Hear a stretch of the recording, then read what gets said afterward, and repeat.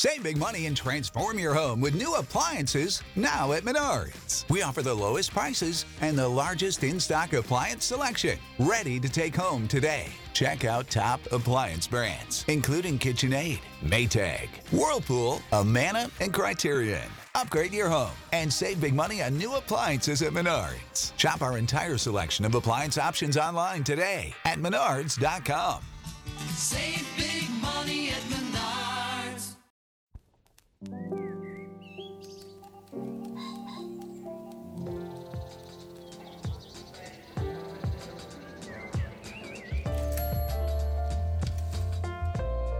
I'm Stephen Metcalf, and this is the Slate Culture Gabfest Half for Me, Half for You edition. It's Wednesday, January 22nd, 2020. On today's show, in the lead up to the Oscars, every year we discuss various nominees we may have missed. Today we talk about Honeyland, an astonishing documentary. I mean, there is no way to do it justice with a dozen adjectives, much less one, but really a remarkable documentary about a Macedonian beekeeper. And then Game Show Jeopardy has crowned its greatest of all time. We discuss a syndication mainstay in light of the failing health of its iconic host, Alex Trebek. And finally, the marvelous, I hope, friend of the program, Gia Tolentino, has received a high-profile takedown this past week in the London Review of Books. It may not be news in and of itself. It probably isn't. But we discuss its possible significance with Slate's book critic, Laura Miller. Joining me today is, of course, Julia Turner. Hey, Julia. Hello, hello. She is, of course, the deputy managing editor of the Los Angeles Times, and Dana Stevens. Hey, Dana. Hey, hey. Who you will know as the film critic of Slate. All right, let's dive right in, shall we? Please. In a remote corner of Macedonia, Hadice Muratova, and apologies for the pronunciation, lives as close to a non-money existence as may be possible. Her tiny settlement is all but abandoned. Her house, such as it is a tiny pre-industrial hovel. Her only human companion is her aged, half-blind mother. But perhaps her deepest relationship is with the bees that she cultivates in the divots of ancient stone ruins and the crevices of the mountainside. She sells a little bit of it at the city market, which is about 12 miles away, but only enough really to buy some hair dye for her and her mother. And then all of a sudden, a family moves next door. And what began as a short video project by the two filmmakers who made this remarkable film ended up as a parable of overproduction and collapse. Among many other things, I would not want to reduce it to any facile summary. Dana, this is an astonishing movie. I will just say right up front, it's slotted in for me immediately with Parasite as the movie of the year. I loved it, beyond loved it. What did you think? Yes, loved it beyond loved it. I'm really happy we're talking about it. It came out quite a while ago now, and I didn't get a chance to review it, so I'm really glad that it got this Oscar nomination so that more people will see it and so that we get a chance to talk about it. But yeah, it was one of two documentaries on my best of the year, and I would send everybody to it. I think it's streaming now, isn't it? Yes, I saw it on Amazon. Rent it on Amazon Prime. And one thing that strikes me reading up on it again and refreshing my memory is that it's the first feature film by these two directors, a directing team, Lubomir Stefanov and Tamara Katevska. I also apologize for my probably not good Macedonian pronunciation, but they've made a short before, but they have never made a feature film. And when you see this movie and the assurance that it has and this sort of quiet observational power that it has over this utterly unique and disappearing world, you will not believe that it's two young filmmakers making their first feature. Yeah, Julia, just one of those documentaries about which you feel compelled to ask, how did you just show up in this place at this time with a camera or cameras, and through some sort of insane kismet, the whole thing develops into a narrative with a villain, a hero, set against large social forces that all of us are shot through with, our lives are all shot through with. Kind of amazing, right? Yeah, the movie feels like a miracle because on the one hand, it has a plot that is, it basically feels like a short story where it's almost a parable, like the set of facts that happened and the characters you meet and the sort of density of the suggested relationships, even though they're only, elliptically drawn, it feels like a short story that you could close read in a literature class. And yet it's a documentary, and something about the way in which it is made and communicated makes you really trust these filmmakers. Like, it does not feel manipulated. These people do not seem self-conscious they do not feel like they're being prodded to play out the plots of the story, which makes it just feel like a found marvel somehow. And yet it's an incredible instance of craft. I mean, just to cite one detail.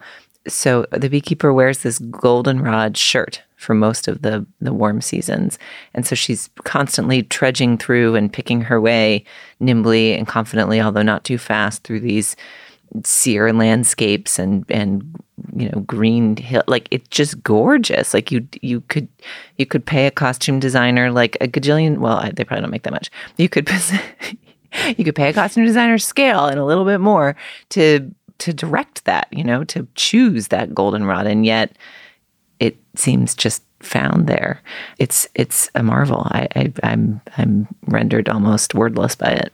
Yeah, I'm very close to being wordless too, but now let me vomit forth dozens and dozens of them anyway. I agree, Julia. They're just shots that are so perfectly, beautifully aestheticized that you might be led to distrust the movie. I mean, in addition to the unfolding of an almost Aristotelian plot narrative, right? It has a beginning, a middle, and an end. It has an obvious parable-like import, but there's no reason to distrust the movie that we're watching. They just happen to go there, these two filmmakers, to make a short film about sustainability in this remote corner of the world. And they ended up spending 3 years shooting 400 hours of film and witnessing something astonishing.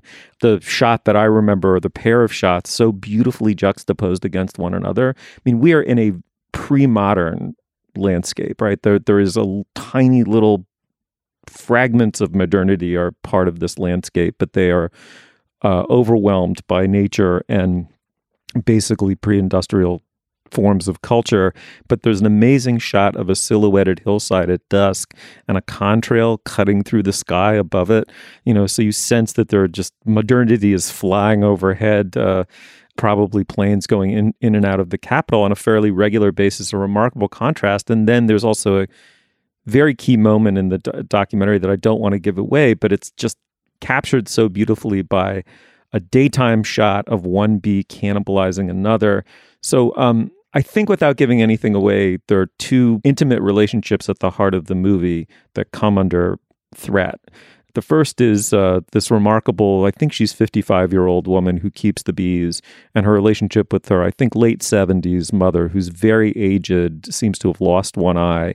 And they're in this almost like Samuel Beckett-like codependency that's carping on the surface, but deeply beautiful underneath. And secondly, with the bees, and the title of our show is, one half for you, one half for me.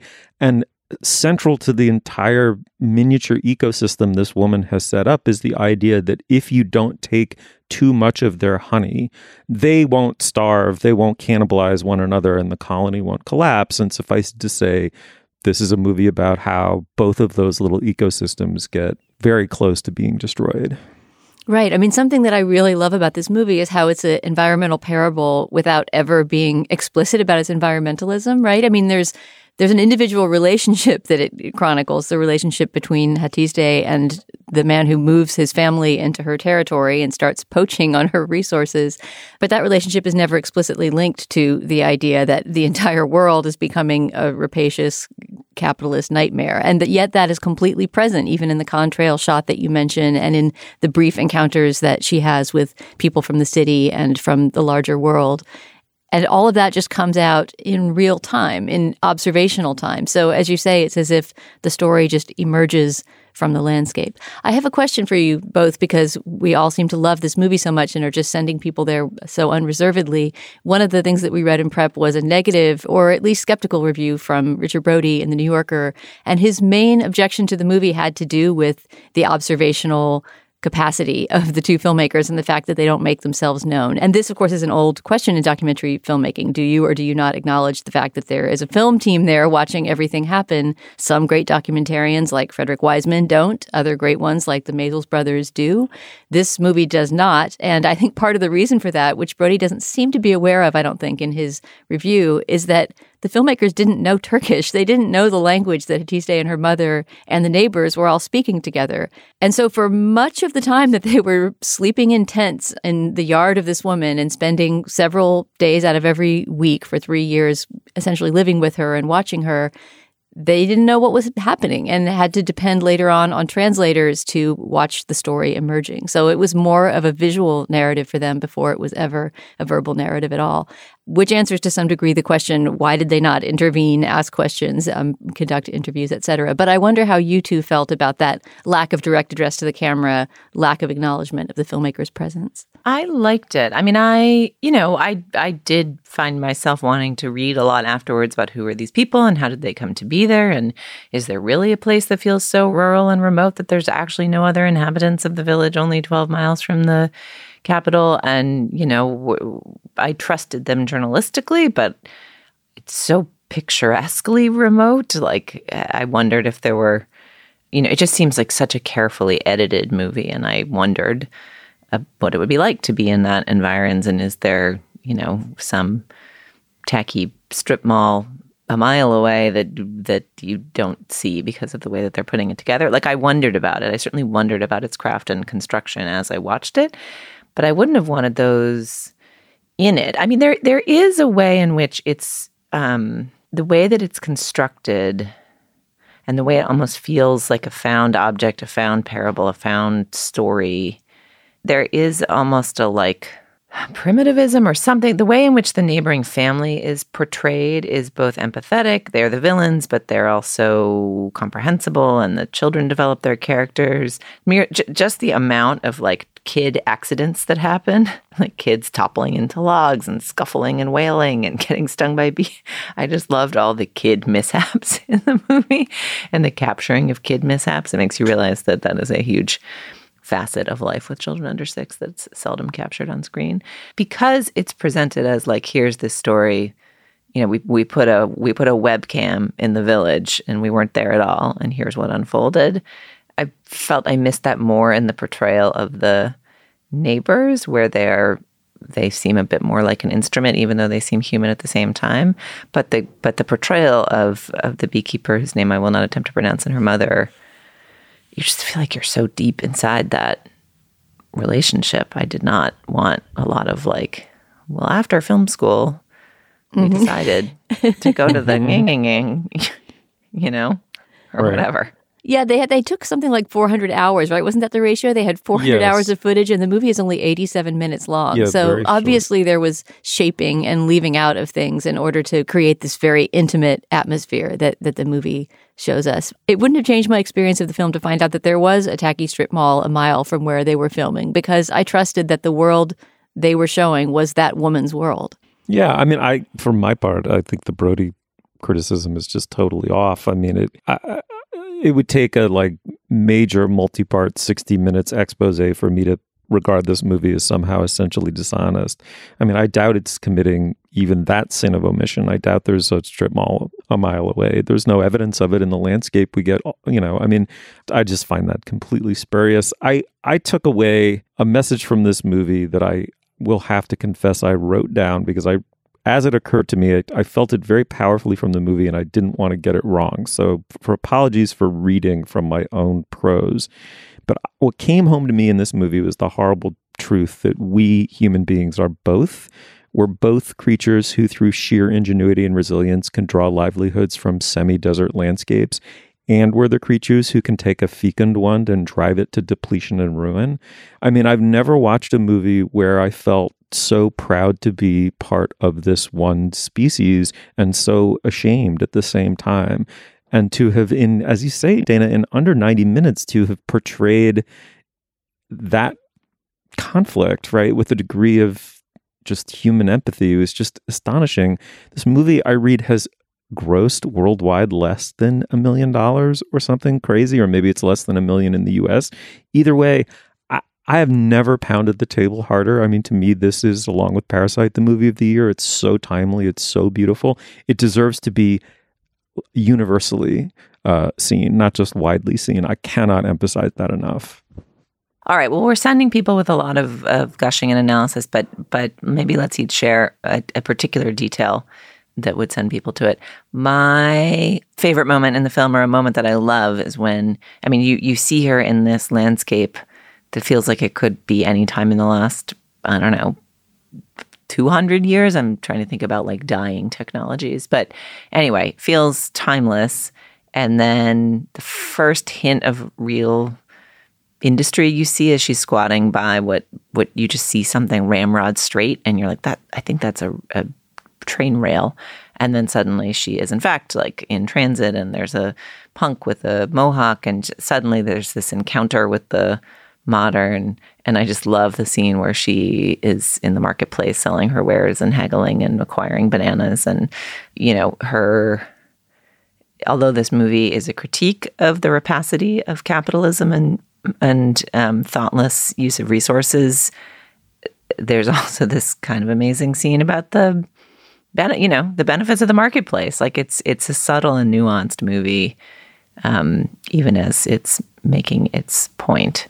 And I loved that first encounter, which just comes as like a shock to the system and the visual language of the movie.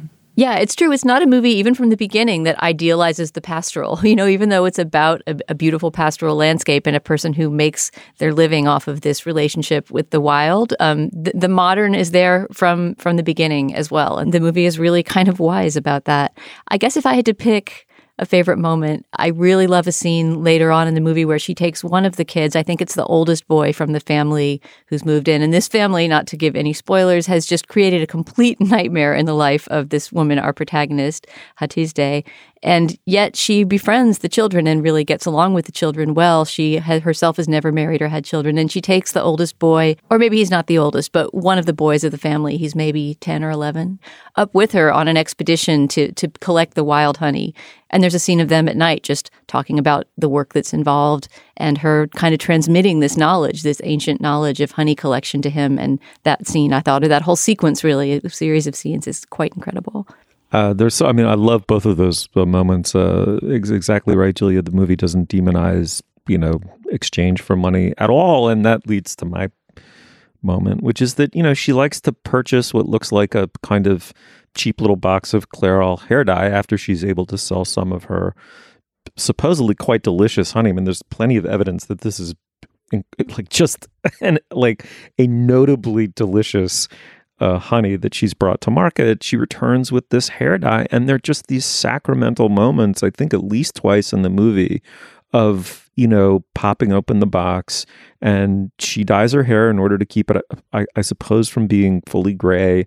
And she dyes at one moment her quite elderly mother's hair as well. And there's just this sense that she's not being fetishized by the movie as a creature outside of time, or our time, that she's got a petty vanity that she's aware of as a petty vanity. I mean, it doesn't other her as this kind of holy figure remote from all of the shallowness that, you know what I mean? It's like for the cosmopolitan first world audience, it's very easy to turn this woman into a kind of saint. And I just love the ways in which, no, she's part of the species too. She has this wonderful sense of humor, a sense of irony, a sense of, herself, is capable of ironizing herself, and has this little vanity that she treats herself to. And it's just, those moments are so incredibly moving. I mean, I just can't emphasize it enough. I will be so disappointed in, the Gabfest diaspora if we can't nudge this thing over $1 million over the next 6 months. And the only way to do that is for me to tell you, listener, to go see it one way or another, and then tell 5 people to go see it, which is what I'm going to continue doing. Okay, it's Honeyland. We loved it. Please check it out. And one thing we should note about this is one of our Oscar contenders is that it was actually nominated twice. It is both Macedonia's selection for Best International Film, and it's one of the Best Documentary nominees. So that's pretty impressive for 2 first-time directors. An interesting and not very frequent occurrence between this movie and Parasite to have 2 of the international features also nominated. And the question is, does that increase their chances or decrease their chances by splitting the vote? I suppose. This movie's got enough of a pure gold in it. It would be hard to judge it by its Oscar haul. All right, before we go any further, this is usually where we talk business. Dana, what do we have? Not much this week, Steve. Just really to say that our Slate Plus segment, which will be hosted by Julia, as always, is going to be about the Oscars. Since the nominations came out last week and Julia wasn't around to discuss them, and she's now our resident entertainment journalist editor, we are going to talk about Oscar nominations and our own disappointments and hopes for the ceremony in Slate Plus today. So if you're interested in signing up for Slate Plus and supporting our show and all the work we do, you can go to slate.com/cultureplus and sign up today. What's next? Well, for the Jeopardy! Greatest of All Time, or GOAT tournament, the show assembled its three greatest champions, James Holzhauer, Ken Jennings, and Brad Rutter, and pitted them directly against one another. Jeopardy! Was one of the original crop of iconic game shows whose heyday was in the 60s and 70s. Like those, it was good-natured hokum meant to fill time, mostly in the afternoon. But having arisen alongside the childhoods of the boomers, of course, it became an object of nostalgic veneration. And so it made its return in 1984 with a new host, Alex Trebek, who has been called the human embodiment of the show. He is certainly that. Some magic synergy was discovered here. The format was pretty tired, and Trebek was a semi-failed game show host. I mean, the kind of guy who gets recycled through a bunch of TV game shows. I think Will Ferrell's impersonation of him on SNL gets at what's so special about both Trebek and the format together. He has this unflappable poker face, but with a kind of ironic, I smirk is too strong, twinkle is maybe too mild, that may or may not be kindled by contempt, but he remains Canadian and likable throughout.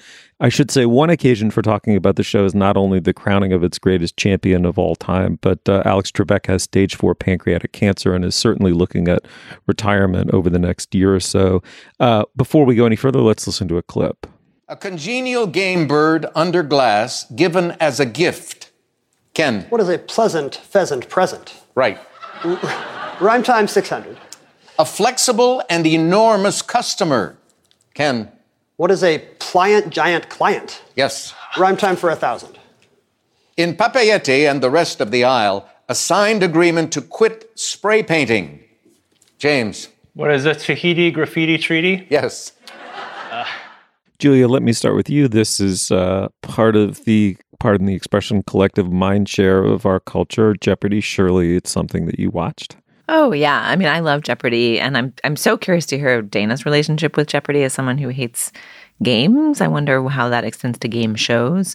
But I've always loved it. I haven't watched it in years. And then my husband and I tuned in for the greatest of all time. There was something about the conceit of getting the three winningest by various metrics players to play against each other in a contest mediated by Trebek at this moment where I think we've all come to appreciate that Trebek-hosted Jeopardies are a scarce resource, and there will not, in fact, be an infinite spigot of them forever, as it has seemed literally for all the decades I've been alive, seemingly, that made it feel really poignant, even as it was just a very high-powered version of the show, and made it a little bit of a internet sensation. Like it was one of those collective viewing experiences for the 4 nights that it took for a winner to be declared.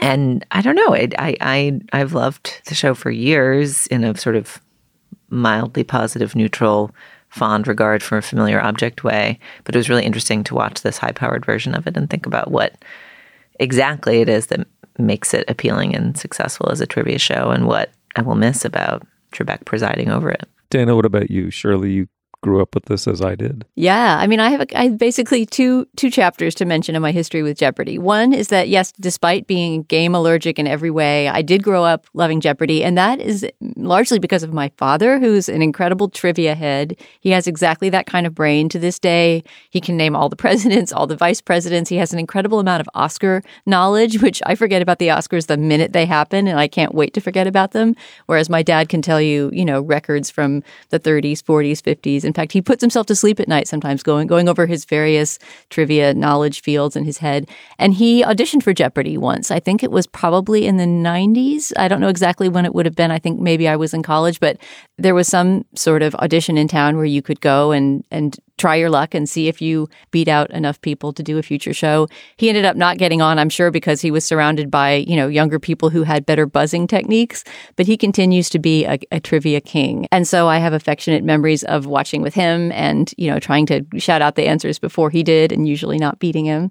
And just the comfortingness of that show, always looking the same, always feeling the same. Even for the Greatest of All Time tournament, they slightly modernized the set, but it's still just all about blue squares and, minimal buzzing and minimal bells and really smart questions and answers that make you feel smart when you can, on rare occasions, beat one of the contestants. And my other chapter of Jeopardy experience is just that I was a very new writer at Slate in the summer of 2004. I was writing a column on TV and pop culture, not on movies at all, when Ken Jennings had his extraordinary run on the 20th season of the show, where essentially he just started to win so much that he never left and stayed for the end till the end of the season, setting all kinds of records in the process. If I say what record they are, I'm going to be wrong because I don't know my Jeopardy trivia enough.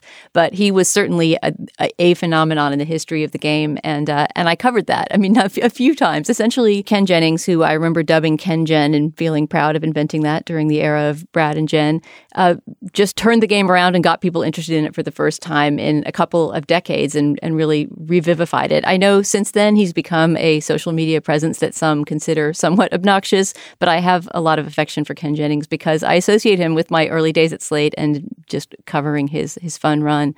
So this is the moment that the spoiler kicks in. I was rooting for Ken, even though he was kind of the overdog, just because it's really fun to watch him play. I mean, when he gets in the zone, he is just an insanely good trivia player.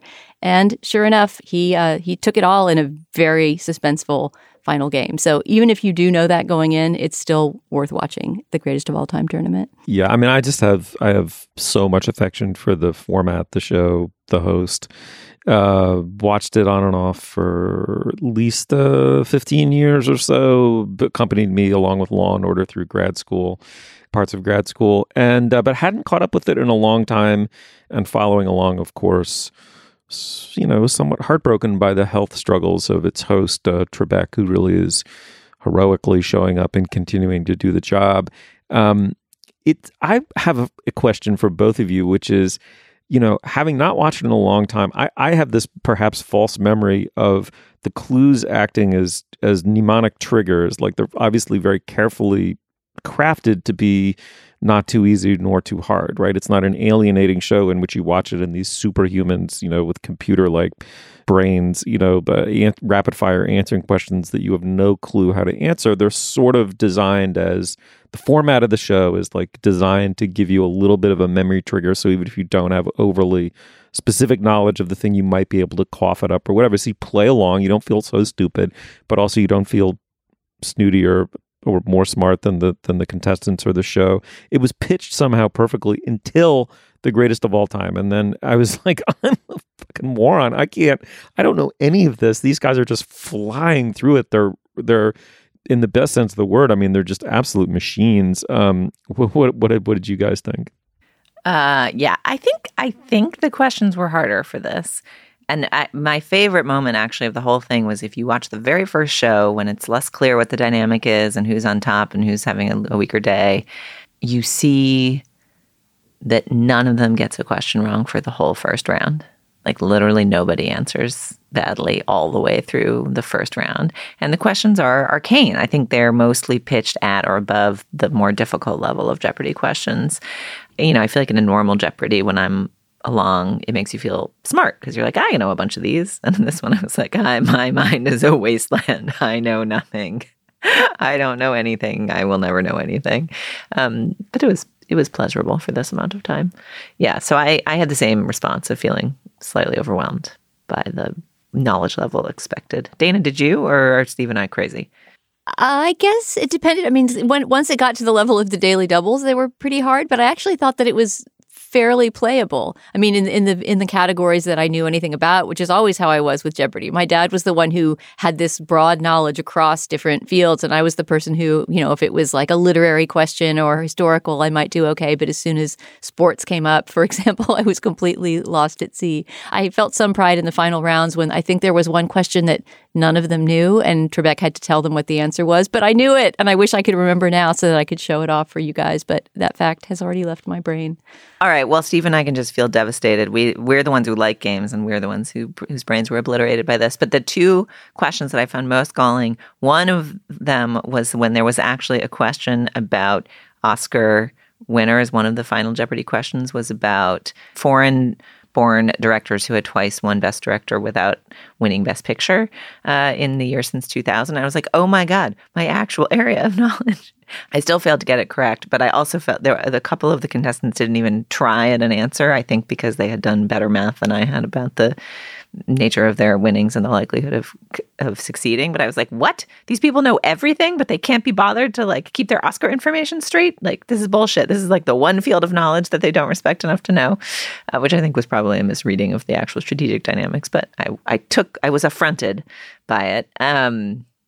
And then, did you guys get the final Jeopardy question correct? No, I would never have gotten it. It was a fantastic question. I think we should not give away what it was because it was really suspenseful during the little doo build up whether or not any of them would get it. Did you know it? I had like a very firm and completely incorrect guess that I was extremely confident of, and I was just wrong as hell. That was right in my wheelhouse, too, a literary question, and I had no idea. One last thing I wanted to mention about the Greatest of All Time tournament that is very touching is just the affection both among the three players who are playing against each other for very high stakes. The winner is going to take $1 million home, but who seem genuinely impressed with each other's trivia knowledge, who are always patting each other on the shoulder when they get something right. They lift up the champion and, like hold him up with his trophy at the end, and they all hug Alex Trebek. There's just a real sense of camaraderie and sweetness, so that if this was the last Jeopardy episode you ever watched, you would feel you had said a complete goodbye to the show. Can we just talk, though, briefly about Brad the weak link? Like, it was not really a true three-legged stool of a competition for some reason, despite them all having equally, although differentiatedly impressive Jeopardy records. But Brad really came in. Brad was the one I knew least, I think, because his Jeopardy triumphs were oldest and then on these like specialized contests that I hadn't watched. And it was just so interesting. He really couldn't keep up, even though he was the one who was undefeated by any champion. He was the one who'd only been defeated by Watson, I think, going into it. I did wish, I was both sort of rooting for him because he was the underdog from round one, and also, wish that he had played better because then it would have gone on longer. Like, it could have gone to 7 nights and that would have been so fun. But they were all very kind and gracious about him kind of doofing it up out there. I mean, I feel like he represented all of us. He was like the guy struggling to keep up who often had the number 0 on his board. And you need to have that guy to identify with along with these two superstars, because James Holzhauer, the other one besides Ken Jennings, is a professional gambler in his daily life. That's his actual job, professional gambler, which I don't understand the economics of it all. But obviously he had very smart betting strategies. And, a lot of his game was based on those technical details of, hopping from category to category at the right moment, stuff that I don't really understand. Whereas Ken Jennings it goes straight down the line. I just know everything, right? I mean, that's his playing strategy. Know everything. All right. Well, it's I think you can catch it. You can catch it on Hulu. So if you haven't seen it, check it out. It's really fun, and there's a bittersweet elegy to it as well because of Trebek. But anyway, check it out and talk to us about it via email or on Twitter. All right, moving on. Tired of not being able to get a hold of anyone when you have questions about your credit card? With 24/7 US-based live customer service from Discover, everyone has the option to talk to a real person anytime, day or night. Yes, you heard that right. You can talk to a human on the Discover customer service team anytime. So the next time you have a question about your credit card, call 1-800-DISCOVER to get the service you deserve. Limitations apply. See terms at discover.com/creditcard. All right, for our final segment, we're joined by Slate's book critic, Laura Miller. Laura, welcome back to the show. Thanks. It's great to be here. You have called the New Yorker writer Gia Tolentino a classical essayist along the lines of Montaigne, threading her way on the page toward an understanding of what she thinks and feels about life, the world, and herself. That is a beautiful and apt description, I think. And I want to say also, I think all really admire Gia Tolentino. We don't mean to bring any extra attention to this takedown review of hers. But the segment was provoked, I believe, by two things. First, the death of Elizabeth Wurtzel, the writer whose book Prozac Nation is said to have set off the boom in confessional memoirs written most often, I think, in this genre, at least by very young women. And then second, by, as I said, there was this extended, essentially takedown of her book Trick Mirror in the London Review. And we began to think in some sense about how these two writers might be linked. They might form a kind of bookend in some sense. Laura, is there a way in which Tolentino inherits a world that Wurtzel created, in which personal lives become public domain, though she inherits it in the age of social media, and quite self-consciously so? Well, yes and no. I mean, you could say that, like Elizabeth Wurtzel, who was sort of notorious for oversharing, we know a lot about Jia Tolentino through things that are sort of outside of her work, like her Instagram feed or her Twitter, her various social media presences. I think what's kind of piquant about this particular negative review and the sort of the response that it's gotten is that if there was a criticism of Elizabeth Wurtzel, it was that she was just such a mess. And that was the real subject of all of her work, was what a mess she was. And that was often the value that people found in her work, was that they felt like she was smart and talented and successful and a good writer. And even though she had all of these problems and kind of hated herself and was depressed and then was addicted to all of these substances, nevertheless, she found a place in the world and they felt validated by that. Like, I've definitely heard people say that. But the thing with Jia Tolentino is her social media presence gives the impression that her life is just all together, that it's fun. She has a lot of friends. She has a great, big, adorable dog. She's extremely photogenic.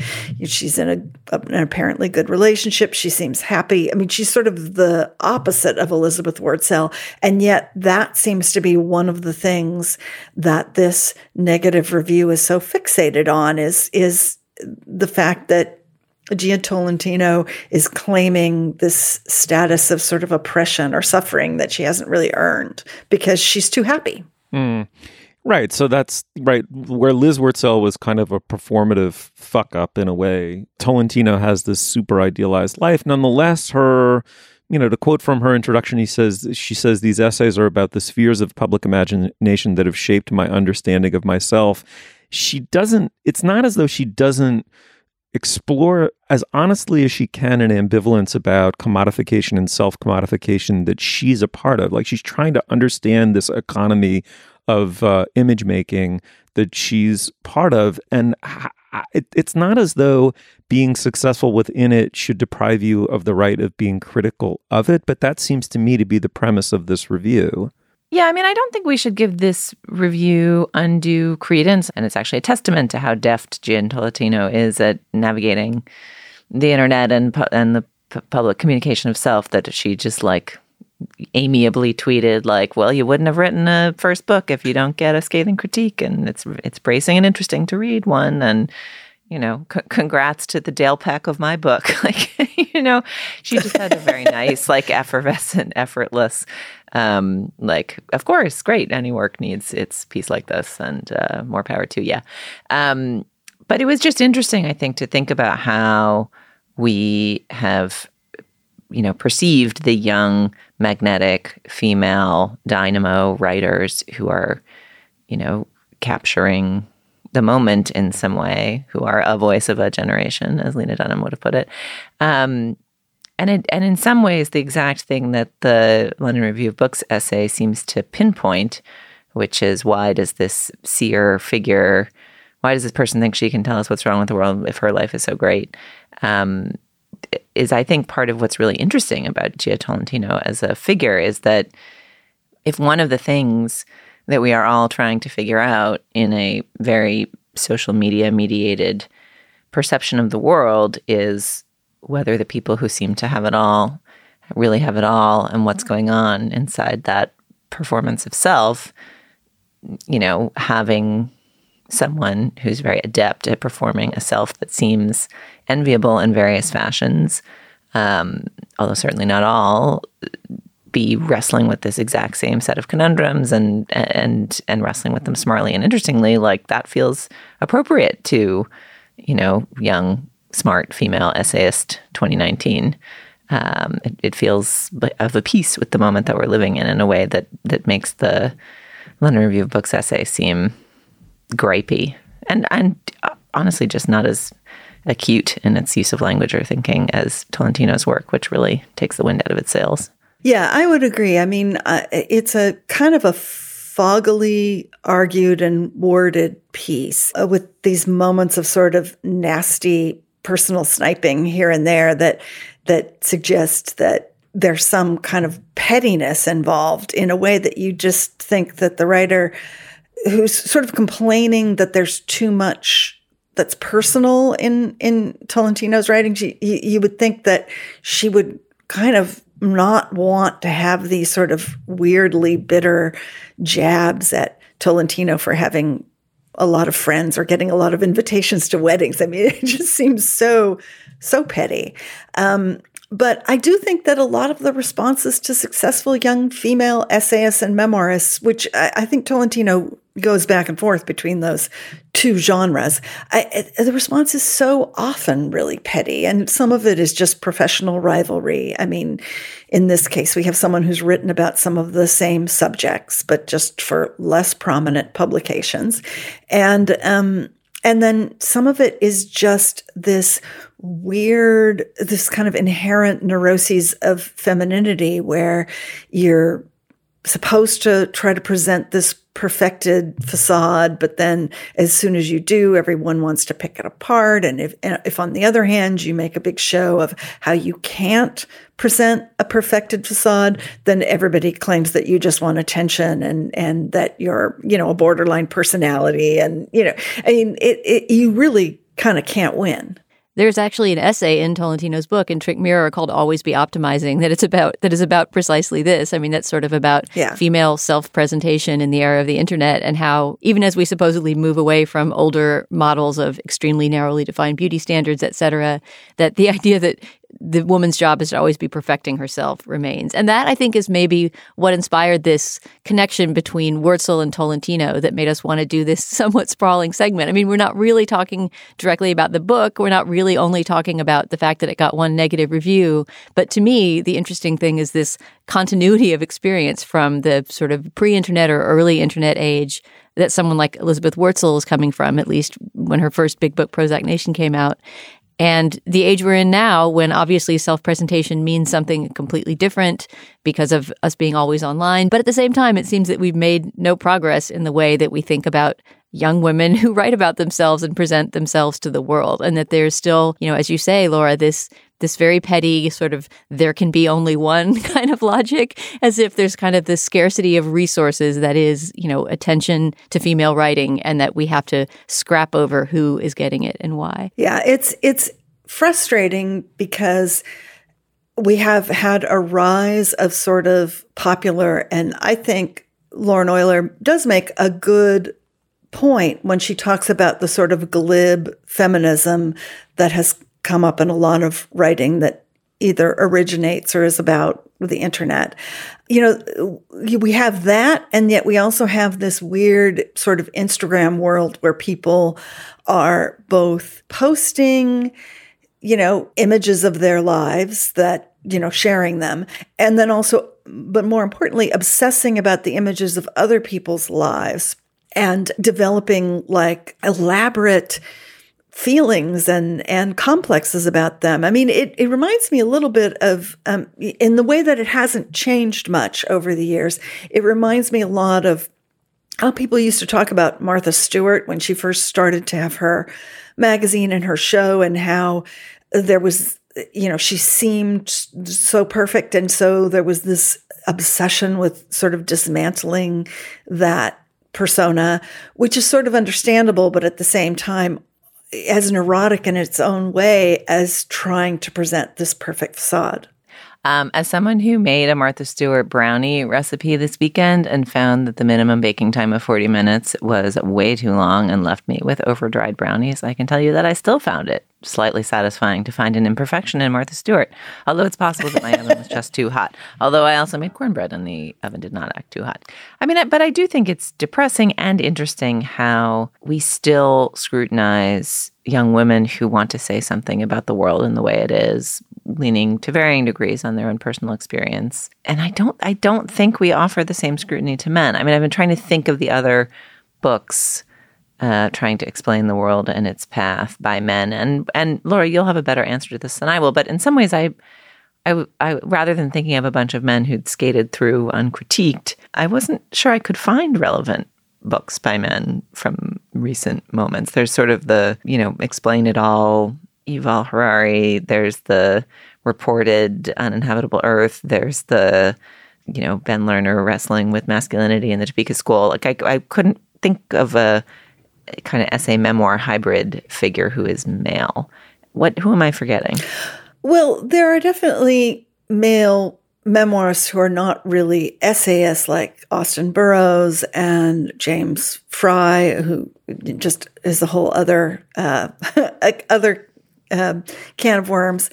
But they tend to be focused on, particular crises. I mean, David Sedaris is a memoirist, basically, but he's being funny most of the time. I mean, there is this idea that male essayists focus outward and female essayists focus more inward, although obviously that's not, a hard and fast rule. But, there is this way, when you were talking about there can only be one, there is this way that there is this completely unnecessary jockeying for who gets to be the person who talks about what it's like to cope with Instagram or Twitter or whatever as a young woman. And so, if somebody has a perch at the New Yorker, then you need to sort of knock them off of that perch or explain how they completely sold out to have that gig.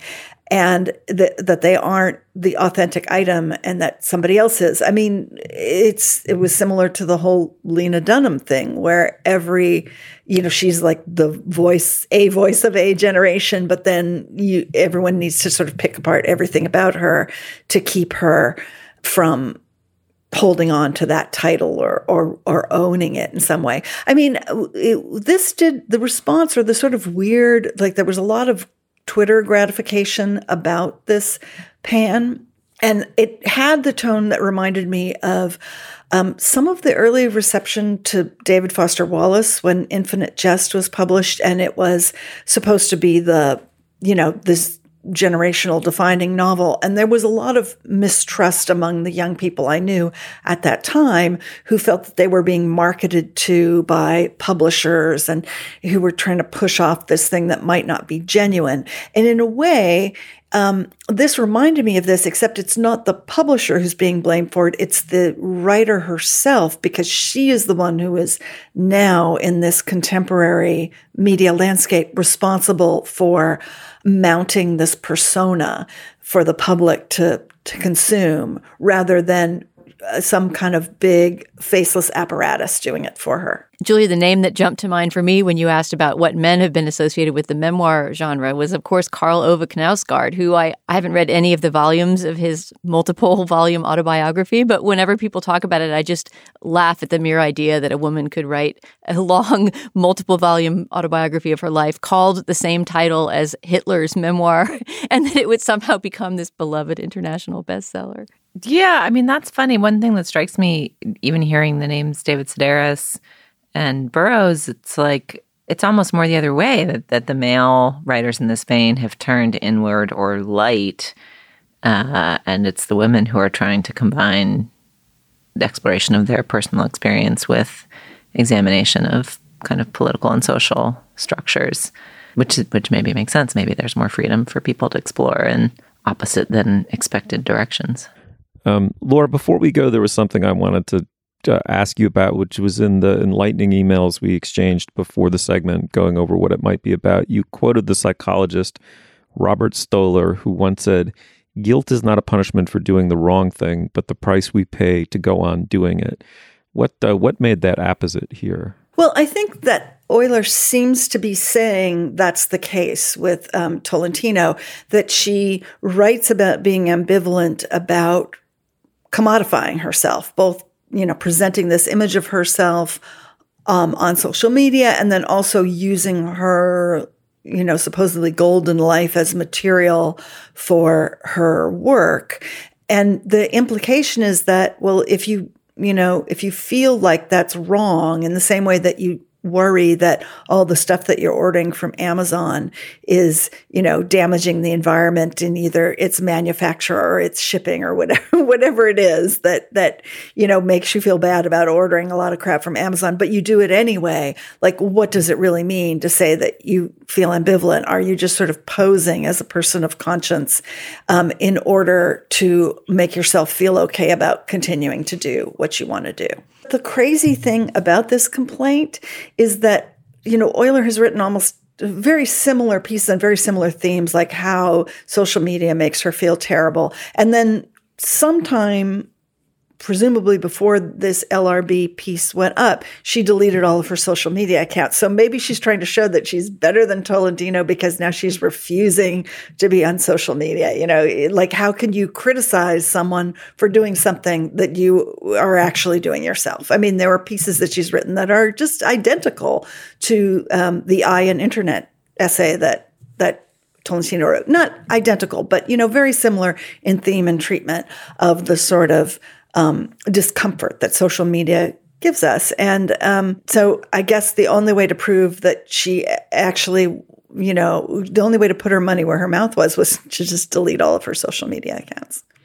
Maybe that's what she thinks Tolentino should do. I don't know. Yeah, I guess there's the critique that no answers are being proposed. But I guess it would seem to me that part of the essence of writing a personal essay is that you can't answer the questions that you're grappling with. You can only grapple with them from your own subject position and see how that subject position is subjugated to the various systems that it's governed by. And it just seems to me that Tolentino's book, from what I've read of it so far, Laura, and I've read the 4 essays that you recommended to us for this segment, I'm definitely going to finish it.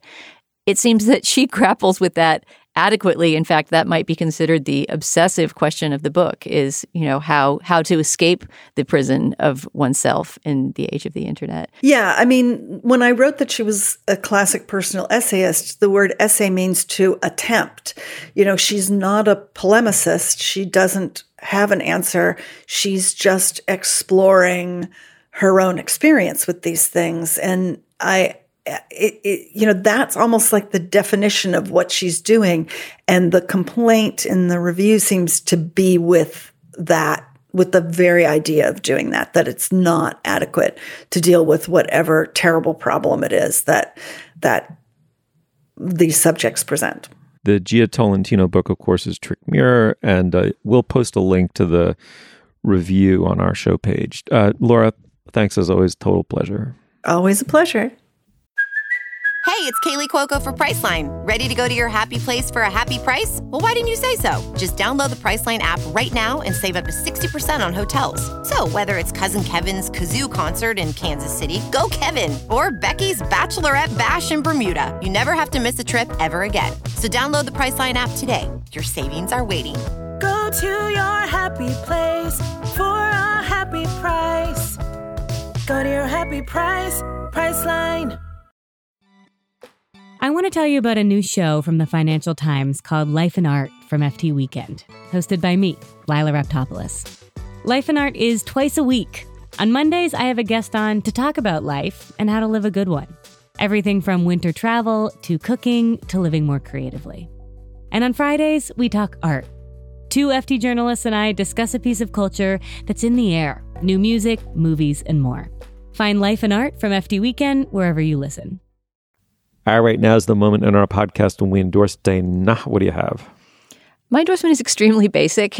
It's just to listen to Jia Tolentino's reading of her own book, Trick Mirror, that we talked about in that segment with Laura Miller. Since that wasn't really properly a book club book review segment, but more talking about the reception of the book and the treatment of young women essayists in general, I just recommend people go to the book. It's always fun to hear a book, especially a memoir-style book, read in the voice of the person who wrote it. And Jia's style of writing, as you know if you read her in The New Yorker, is really vernacular, very spoken. And so it really feels like sort of hearing a series of 9 different talks, just personal talks by somebody about their experience on the internet, in life, and in the world. And it's been a lot of fun listening to it. I'm still in the midst of it. So go on Audible or wherever you get your audiobooks and download Gia reading her own book, Trick Mirror. Oh, here. Julia, what do you have? In the spirit of smart young women thinking about the world and reflecting on it using both their brains and their personal experience, I would like to recommend one of the gnarliest and most interesting and think-aboutable books I've read in such a long time, which is the book How to Do Nothing by Jenny Odell, which I will confess that I bought knowing nothing about it on the mere strength of its arresting title and cover. So kudos to the book marketers who got me to pick up a brief tome of philosophy, Luddism, and bird watching just by picking a good title and making a lush decorated cover. It's like gorgeous pink, peaceful looking flowers and roses with those words stitched through them. As our listeners know, I love to reflexively critique a Luddite argument, love to find a technology skeptic or hater and skepticize them. And this is such a smart anti-technology book. I don't even know, maybe part of why I find it smart is that it doesn't seem instinctively anti-technology. It's just thinking seriously about the impact of technology on our lived experience. Possibly I just think it's smart because it uses bird watching as the way to make you think about the value of moving away from technology, and I find that more persuasive than other tactics. But anyway, this book is so worth your time. I really think it's an interesting text about how we live now. I would actually love for you guys to both read it, and if you haven't already, and for us to discuss it on the show. Like it touches on so many issues that we've touched on here over the years. It's probably a good book to like bring with you for a weekend away and read in a couple big gulps because it's a thinky book. You got to kind of hold some ideas in your head. I read a bunch of it over vacation and then have been reading the last 40 pages in dribs and drabs before bed at night, and it's less good in that context, but really love it. Really interesting. It's an anti-tech book that has made a pro-tech person think hard about her relationship to technology. So recommend.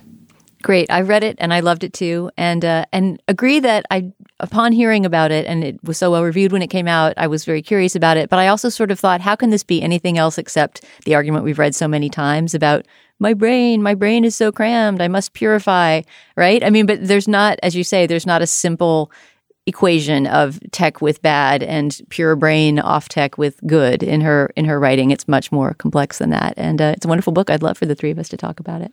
Oh my gosh, yes, please. All right, so a listener wrote in to point out that there's an amazing cover of the Kate Bush song that I endorsed, I think last week, Hounds of Love, by I think it's a kind of a punk cover.